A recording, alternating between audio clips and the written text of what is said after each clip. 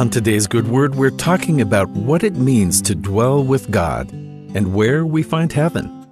Ask 100 people what they think heaven will look like. You'll probably get 100 different answers. Even if we've been taught the same doctrines and beliefs, we each have a different idea of what peace and rest should feel like. Some associate different environments or activities with the serenity they hope to find in an ideal afterlife, while others, well, maybe they've never even thought about it. I might think being out in nature is heaven. You might consider the outdoors stressful or dangerous. So no matter what we imagine, we have only a few hints from the doctrine we have to give us some sort of a picture. The scriptures are usually more focused on what heaven will feel like rather than details about what it looks like. More than the state of heaven itself, the prophets usually record the events that precede heaven coming to earth, led by the Lord himself. This makes sense since prophets have a job to prepare the people before the coming of the Lord. So from the references we have in the scriptures, we see the Lord's priorities in the permanent dwelling for him and his faithful. During the prophecy of the future of Israel in Zephaniah chapter 3, that prophet emphasizes the joy and comfort that comes from being close to God. The Lord hath taken away thy judgments. He hath cast out thine enemy, the King of Israel, even the Lord is in the midst of thee. Thou shalt not see evil any more. In that day it shall be said to Jerusalem, Fear thou not, and to Zion, Let not thine hands be slack.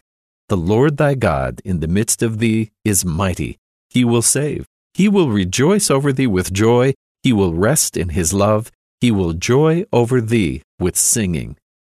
Heaven will be a place where God is with his people, among the righteous who desire to be in his presence more than anything.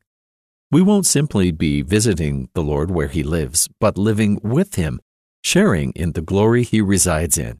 Heaven is full of joy and love and song, says Zephaniah, filled with those who love and are loved by God. Before any of this can happen, though, the people of God must be prepared. And some of that preparation for us comes from him. He will redeem us, his people, saving us when no one else could.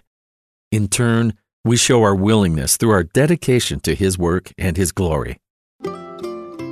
God already dwells among his people, bringing truth and light that he's promised to the faithful.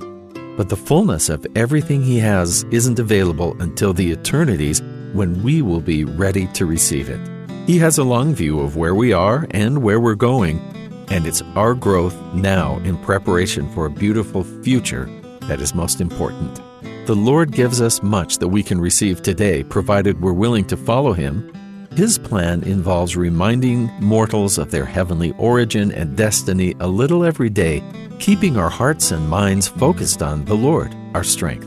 And when the gospel becomes part of all we do, we find ourselves closer to the Lord, closer in the same way we are close in heaven. We begin to experience all that he's prepared for us, even now. And that's the good word.